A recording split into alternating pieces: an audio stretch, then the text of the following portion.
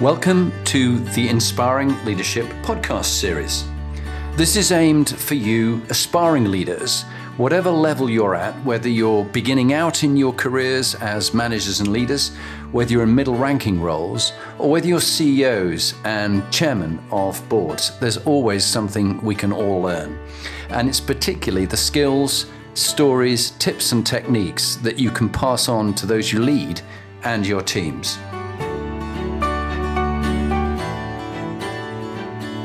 Hello, I'm Jonathan Bowman-Perks, and welcome back to my favourite time of the week. And I'm very lucky to have Nusha Paris, who is the Vice President for Foreign Exchange and a General Manager in American Express. Nusha, welcome. Thank you. Great having you on the show. And tell me about sort of who's been inspiring for you? Who have been the inspiring leaders who've touched your life? Well, I thought I'd first of all start with where my leadership journey started. And actually, it all started given that I'm the eldest of 4 children. Yep. And during this period of time, there was a great degree of responsibility that you learn. And after that, I captained various sporting teams and I learned a lot about organisation during this time. And for the past 9 years, I've held various leadership roles at American Express, and it's been an experience that I've enjoyed enormously, and it's been very fulfilling. Great. And in the inspiring people that have really touched your life, when we chatted before, you were mentioning your parents are quite inspiring to you. What would it be about your parents that was so inspiring and that shaped the kind of leader you are today? So as a child, I grew up in Iran in the late 70s, early 80s. And as you and maybe some of the listeners may recall, Iran was at war during that period of time. So what we would do is my mother would take us to school in the mornings. My dad would go to university where he lectured.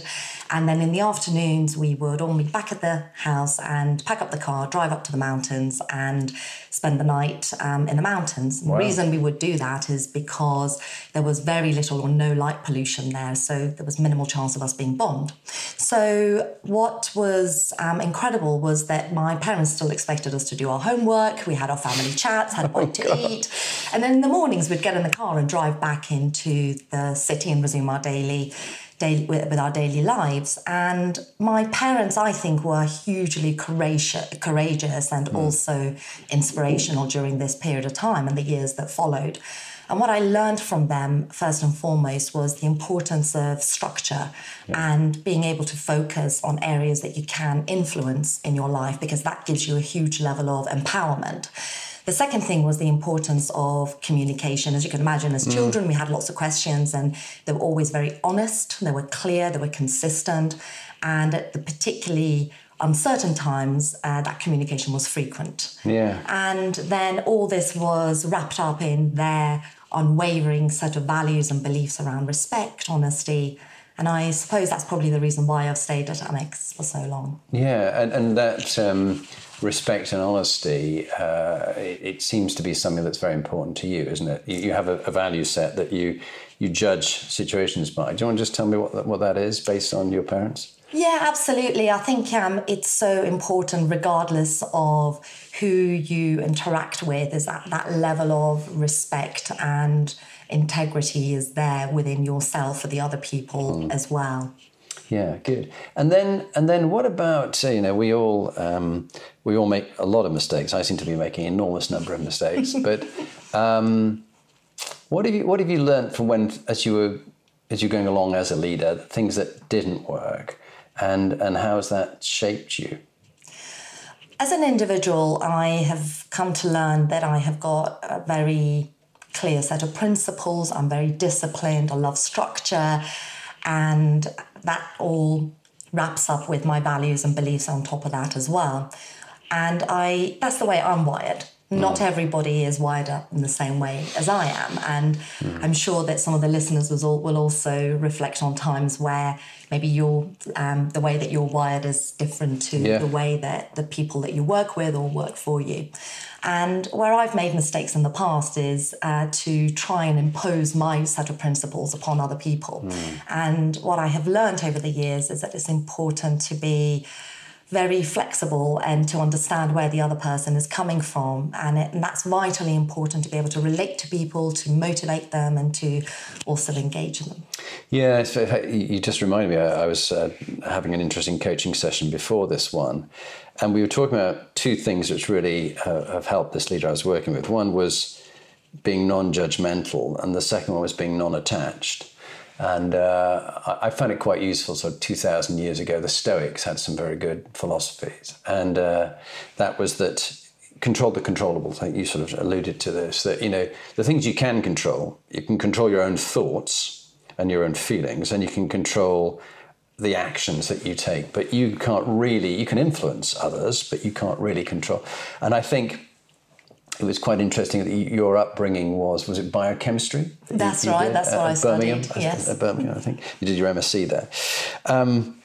Very structured, very organised, and it has a logic about it. And of course, other people won't be like that. They'll be quite different. So how do you find you adapt to people who are like different? Because we don't see other people as they are. We see them as we are, looking through our lenses. So how do you cope with people who are sort of more free flow and less organised and a bit chaotic? Actually, this is something I have worked on a lot as a leader over the past, 9-10 years. And what I have landed up with is for me to come to peace with the fact that I have got my set of principles, values, beliefs, and the people that I work with, is really important for them to match that. However, to be really open and actually proactively seek that level of what I think of diversity. Diversity to me, the way that I am, my skill set, my background, but also diversity amongst the broader team as well. I think that's really important to have that. I think it's in situations like that you get innovation, because I can't innovate if I am super structured and, I've got my rigor. I need someone who's got that free flow thinking, for instance, that you mentioned. Well, it's interesting. You listened to the other podcast, Philippa Snare, there's the CMO of Facebook for EMEA. Philippa was saying that, you've got to have your value set. And if you find that your value set and the value set of the organization or the people you're with are so misaligned, you're going to have to make a call. And I think it's so nice that in American Express, you found an organization with very strong value set, and you have a very strong value set. It's a very good alignment. How about top tip? What would your top tip be that you'd leave the listeners with? I would say within yourself and within your team, always seek curiosity and actually do something with that curiosity. I think that's so important to invite that. I think that's where you get creativity from the team.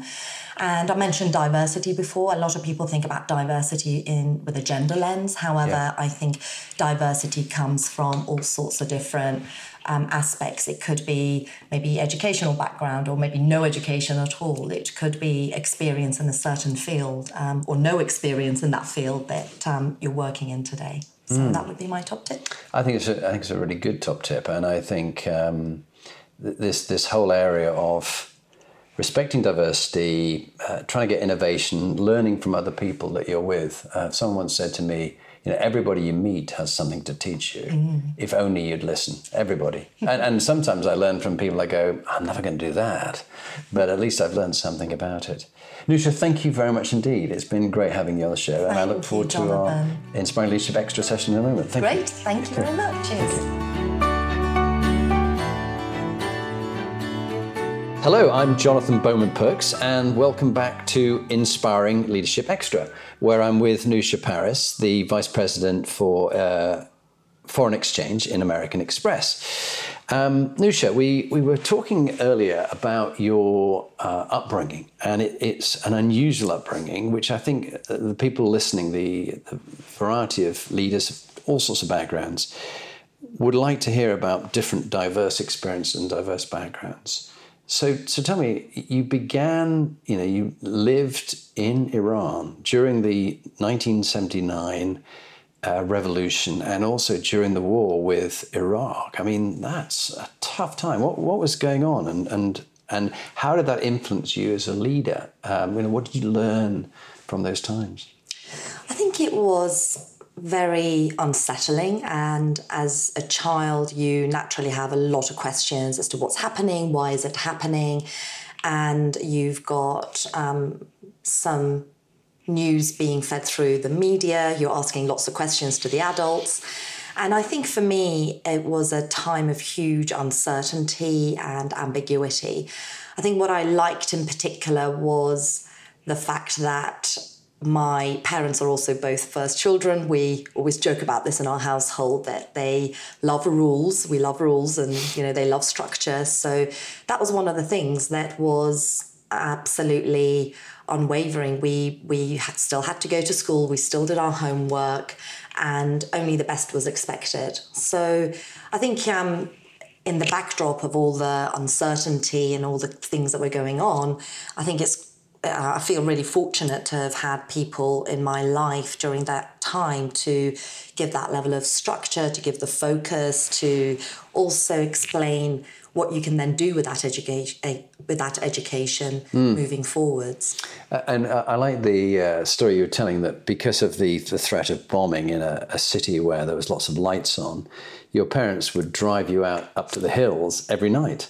But you still have to do your homework, is that right? Absolutely. So we would have either torches or one of those gas lights, and we would still do our homework. There was no complaining. At the time, it was my brother and I, and we would just do our homework. My parents would check it. We would have chats and conversations. We didn't make a big hoo-ha about it. We just were very grateful. I think that's one of the key things my parents taught me, was to be really grateful about all the good things that you have. Yeah, I like that you were talking about, even just being grateful for light and fresh water and things like that. And it is a key factor in people's happiness in life, that they appreciate the small things and never take anything for granted. I mean, two things, non-attachment, and the other one is non-judgment. And I think this sounds like something you've built into your approach as a leader. Is that fair? Yeah, I think non-attachment is something very important. I think it's easy to allow your emotions to drive maybe the tone or the sort of conversation that you would have with people. And it's so important to step back and understand where the other person is coming from, and to look at the world from their perspective as well. I think judgment is something I used to have, quite a lot of in Spadefuls, but it's something that I've learned that actually you can have much more harmonious relationships and work relationships with people if you put judgment to one side. I think someone said to me once, it's okay to have good judgment or make a judgment on a situation, but don't be judgmental. Yes. And it's a fine play. So you're now 16 years in American Express. I seem to recall a whole variety of jobs, and you've become a vice president in charge of 60 people, which is a sizable group in foreign exchange. You have some very clear values from the upbringing you were given by your parents as a leader. You were put forward to me by one of your team who said they found you an inspiring leader. And I always find that really quite powerful when someone says that's the case. What's hilarious, when Lee wrote her book about inspiring women leaders, every time she saw one of the leaders, she said, no, I'm not inspiring, but I can recommend this other person. But blokes go, yeah, I'm inspiring, because men, we're so arrogant. But what is it you found between your value set and American Express's value set that you find so appealing? What's the connection for you? Yeah, and actually I'll answer that, but it was interesting. About 6 months ago, I was in front of a bunch of new hires at American Express, and someone said to me, as a question, crikey, how come you've stayed at this company for so long? And it was the first time somebody had asked me that question, and it sort of took me back, and I suddenly realised, actually, the reason is that the values that American Express has got as an organisation maps beautifully to my personal values. And what we have are these things called our blue box values. So they centre around honesty, integrity, respect in the workplace, so on and so forth. And as I look at those, and I went back to my desk and I looked at those, and I was thinking and reflecting about my own values and beliefs. And I was like, gosh, that's the reason why I've stayed here for so long. I think if there is any point in time where there is a misalignment between those, then I know that that's a time to maybe find another place where that value set is a close match. Yeah, and in fact, you and I were talking about Philippa Snare on, I think it was episode 4 on the podcast. She said it's so important that your values do match, and if there's a real misalignment, you have to reflect on, is this the right place for you? But you found home in American Express, very strong values that they have. And before American Express, you were at Cargill. Now, you were, I think, the sort of strange, exotic beast of a woman in an all-male environment, almost. What was that like? That must have been quite strange. So it was very strange. I remember the first job that I had there. I sort of turned up. It was in Hull. And very exciting. I'd never been to Hull. They said that I was born in Halifax, and they have a saying, come Hull, Hell or Halifax, the good Lord deliver us. And do you know why? It's because in Hull and Halifax, they used to have a gibbet, and they would hang people. They were the last 2 towns in the country to hang people. So luckily, none of your staff got hung. So thankfully, nor did I. You were in Cargill and Hull. Well, okay, so you were there. And I remember sort of, rocking up on the first day, and actually everybody that I seemed to be working with during that time, this is going back some years ago, they were all men. They were on average 20 years older than me. I was super exotic because I had a different name. I had a foreign name, and I think I can confidently say I was probably the only foreign person in that organisation. And on one particular occasion, I remember I drove up to one of the farms where I was visiting some of the customers, and I hadn't quite realised, right, what do I wear? And I sort of worn this sort of cream skirt with heels, and the farmer just took one look at me and he was just like, what do I do with this for? So I think I probably, definitely introduced some diversity during that period of time at Cargill. But again, a fantastic company to work for. Yeah. And I did then move on to Lincolnshire from Hull. But then I found this role at American Express 19 years ago, and I've been here since. And what was the first role you did at American Express? It was in sales, and I remember calling my dad at the time and saying, gosh, I've been offered this job at American Express, but the problem is it's a sales job, and I have never sold. I don't know how to sell. I'm petrified because if you're not good at it, everybody gets to notice and out you go. And my dad said, you know what, it's a role that and as a function, you should absolutely work in at some point in your career. Which I then took that risk, moved down to London, which is the main motivation. I wanted to move out of Lincoln, and I never looked back. I did several sales roles. I've done sales leadership roles, and the buzz I get out of it and how much I enjoy it is fantastic. It's very energizing. And it's interesting, it's a sales leadership role, because it's one thing to be a salesman. And there's always that famous comment about 2 salesmen meeting at the end of the day, and one said, I had some great meetings today. And the other one said, yeah, I didn't sell anything either. But as a leader of salesmen and women, that's harder than being the salesman, because it isn't just because you're the best person selling. It takes an extra skill. What do you think the skill of a leader of salesmen and women, what did you find and have found works well? I think for me, originally, it actually came from being in a position to be able to help people. Yeah. And I probably took about 18 months before I was successful in getting a leadership role. And it was a gentleman who I ended up working for a good 5.5 years, who noticed that I had this desire to help and to do the right thing, that I was super organised, that I was very structured, and he saw the benefit of those in a sales leadership role. And he just approached me and said, hey, there's this role going as a sales leadership role. And I said, crikey, I've never led people before. Are you crazy? This is a team of 20 people. Wow, that's a lot. Which is a lot of people. And he said, no, do you know what? I think you've got no bad habits, and I can teach you anything you don't know, but I think you'll be a natural at it. So what did you, if there was a couple of things you learned from him or other good leaders about selling, because selling is in many ways, it's not necessarily about pushing your product on other people, but actually really being interested in them and getting them to want to buy you and whatever you represent. But what was it you learned as a leader from him and others about being a good leader of salespeople?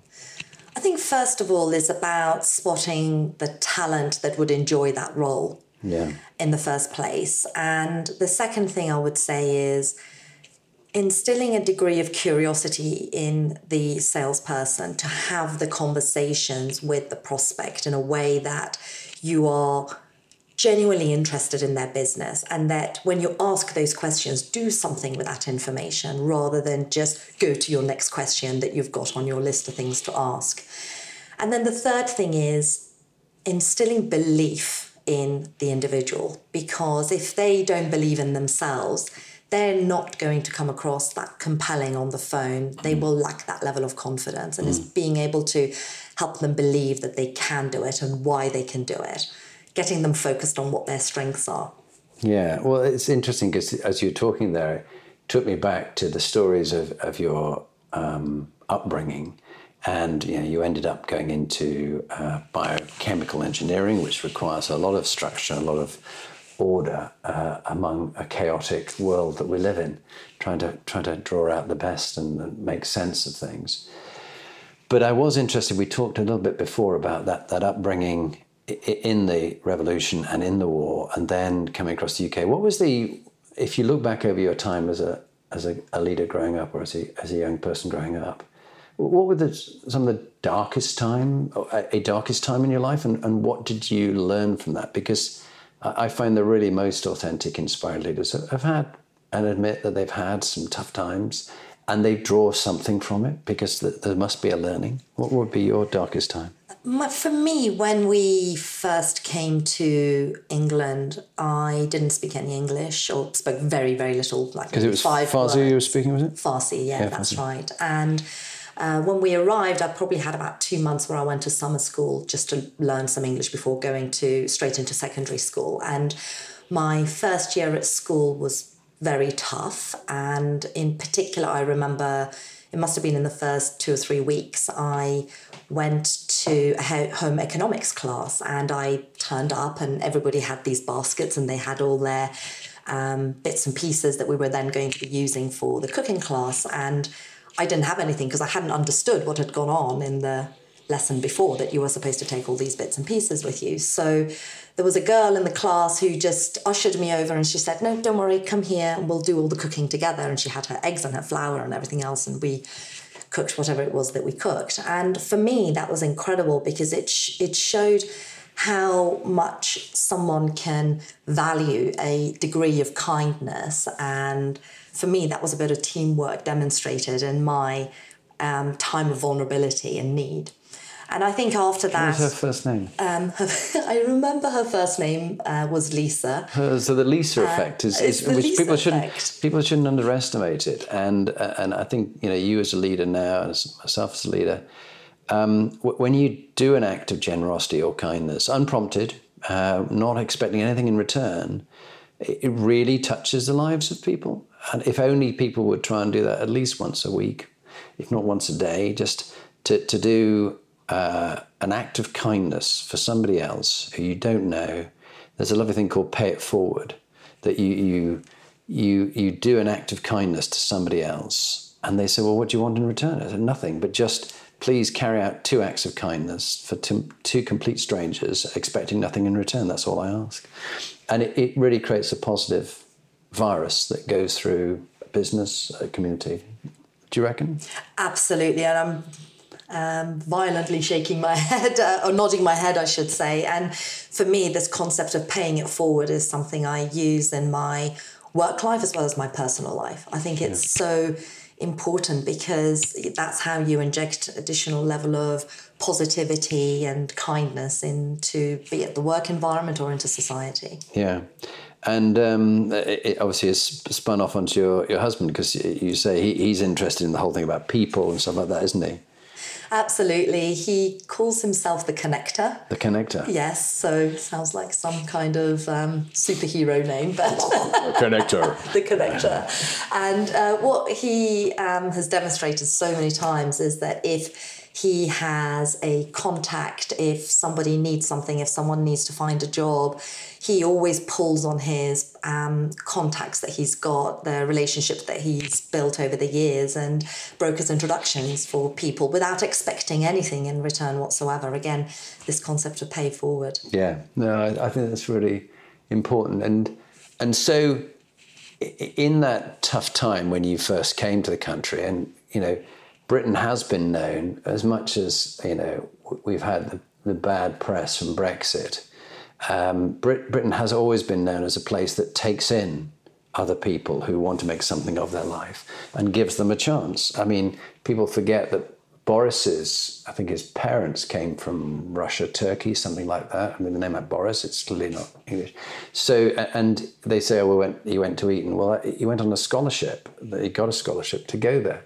So I think it is the land of opportunity if only we'd carry on with that. And I don't think we should lose that. And you have talked a lot, and I've been very impressed by the sense of diversity of thought and attitude at American Express. Do you want to just share a bit more about that, of what you've seen in the diversity of mindset and to respect people from all sorts of different backgrounds and all the spectrum of diversity and inclusion? Just talk to us a bit about that. Yeah, sure. So I think historically, if we go back, a couple of decades, and you were to go to different organisations, you would typically find that people are recruiting people coming into their organisations in their own image. Over certainly the last 10 years or so, proactively, we as leaders have opened our minds and our eyes to the importance of having people that come from a different, be it background to us, not necessarily having the same level of educational accreditations to what we have, the experiences that they come with. You've got introverts, extroverts. I often look in a meeting room and I look at somebody who may be a little bit shy, or they might be an introvert, but still they will have something to say which would be of enormous value to the group. And I proactively tend to invite them to contribute to that meeting. And very often that's where you have the aha moments.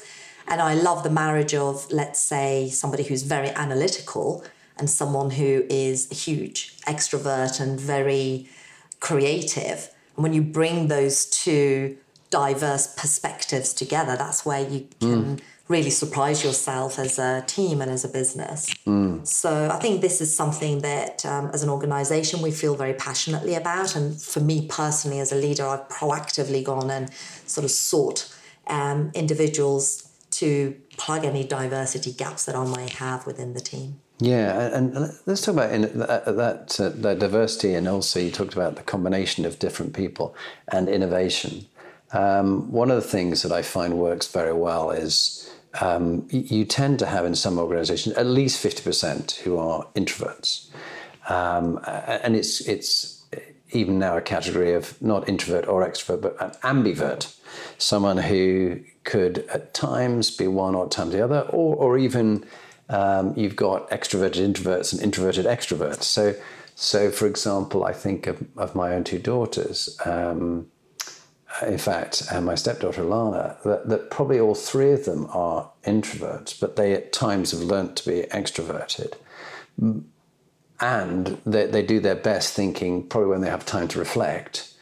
So I've found that in meetings where you're trying to get innovation from a room, to expect the same old voices, who are normally the gobby extroverts like me. Though funny enough, I'm an extroverted introvert, so that's interesting. I need my time on my own afterwards to recharge. But they tend to be the one who talk a lot. But by giving everybody a turn for a minute, no more, and that when they're speaking, no one will assault their thinking. It's the work of Nancy Klein and her Time to Think. That's incredibly powerful because you're building on the thought from the people before you. So what your freshest thinking is, not this is my thought, well, regardless of what anybody else has said, this is my view. That please suspend judgment. Don't be so attached to your own thoughts and listen to the person who's gone before you. And if you can iterate and build on that thought, how much more innovative would that be? And what could you finally create? And then that you as the vice president as a leader of that team, then go, okay, having heard you all, because I've chosen to pass and go last wherever I am in the circle, my thinking is, this is my freshest thinking, and therefore my decision, my action, next step, who's accountable, and the delivery deadline, what we call Dan's ad, my first draft of that is this. So are you committed? If you are committed, thumbs up. If you're not committed, thumbs sideways, or you're against it, thumbs down. And then I'll ask those who haven't got thumbs up to the suggestion of the first draft of a Dan's ad, what would it take to make it a thumbs up? Mm-hmm. You know, what would you need to hear? And that is a really great way of drawing out. And then you can have a second draft and a third draft, but then everybody is thumbs up, or pretty much, even those who aren't. Do you feel you've been heard? Yes, I feel I've been heard. And I've seen that transform a group. Have you found similar ways or other ways of bringing out innovation as a leader? One of the things I really like doing is actually writing down people's thoughts and ideas on a board. Okay. I think that probably I think the statistic is about 60% of people are visual people. Mm-hmm. And by putting things down on the board, I find really effective. But the other thing I also introduce sometimes in those ideation sessions is a rule which is called you cannot say no and you cannot say yes but. And as soon as anybody starts to say that, I'm like, no, not allowed. So then what we do is we have everything out on the board. No one is allowed to say no. And then what we do is we build on ideas. I also proactively invite people to voice their thoughts, their opinions where they've been quiet. And I also look for visual cues from people.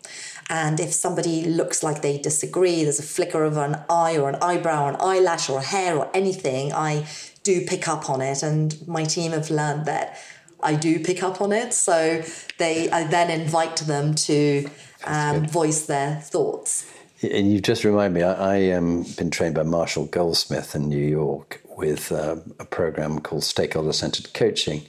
And one of the things he did, which made us all laugh, was he got us to bring about £5 worth of coins in our pocket.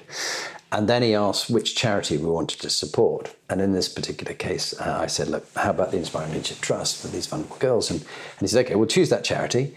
And he said, you cannot use the words no, but, or however. And if you do, you put one of your pounds in the pot for the charity. And we made about £53 because people can't stop themselves.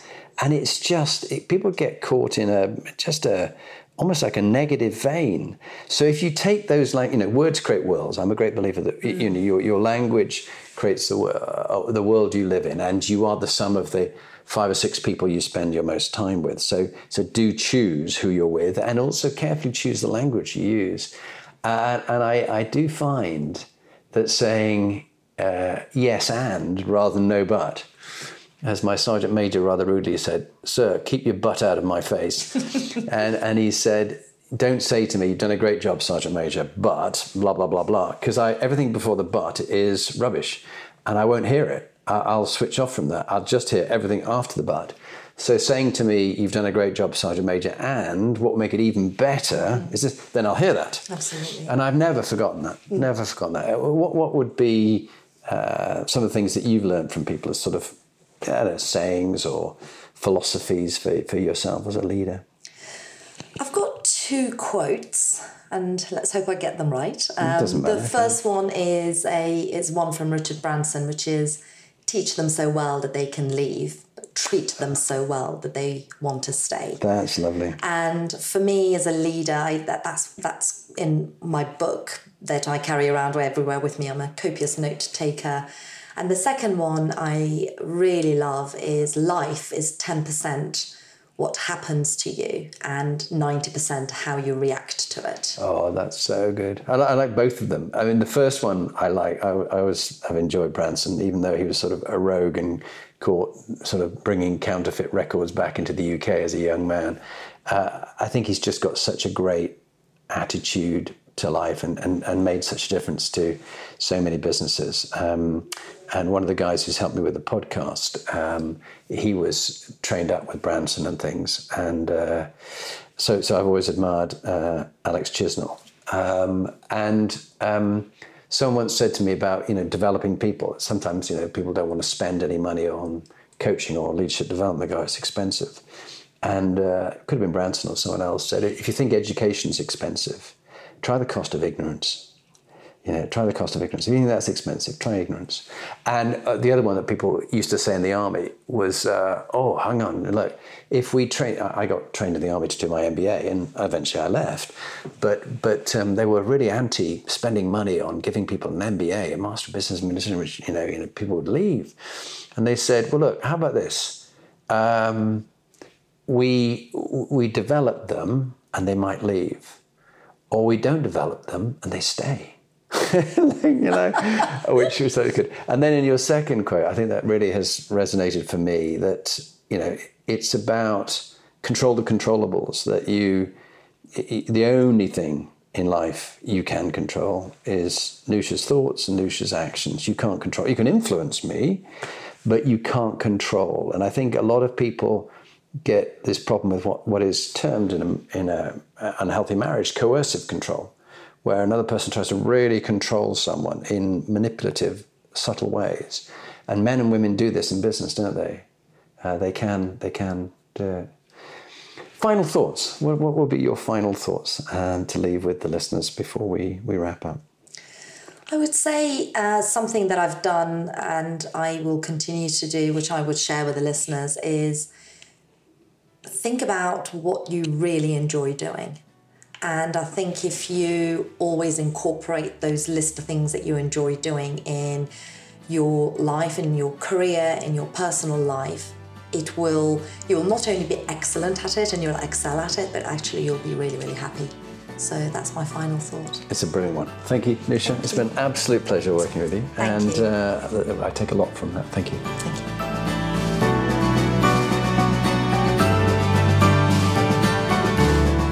So, now you've heard from one of the inspiring leaders that I've interviewed, what are you going to do next? If you want to get some more free material, go to my website, jonathanperks.com, or follow me on LinkedIn, Jonathan Bowman Perks. And there you can get access to my books, Inspiring Leadership and Top Tips for Inspiring Leaders.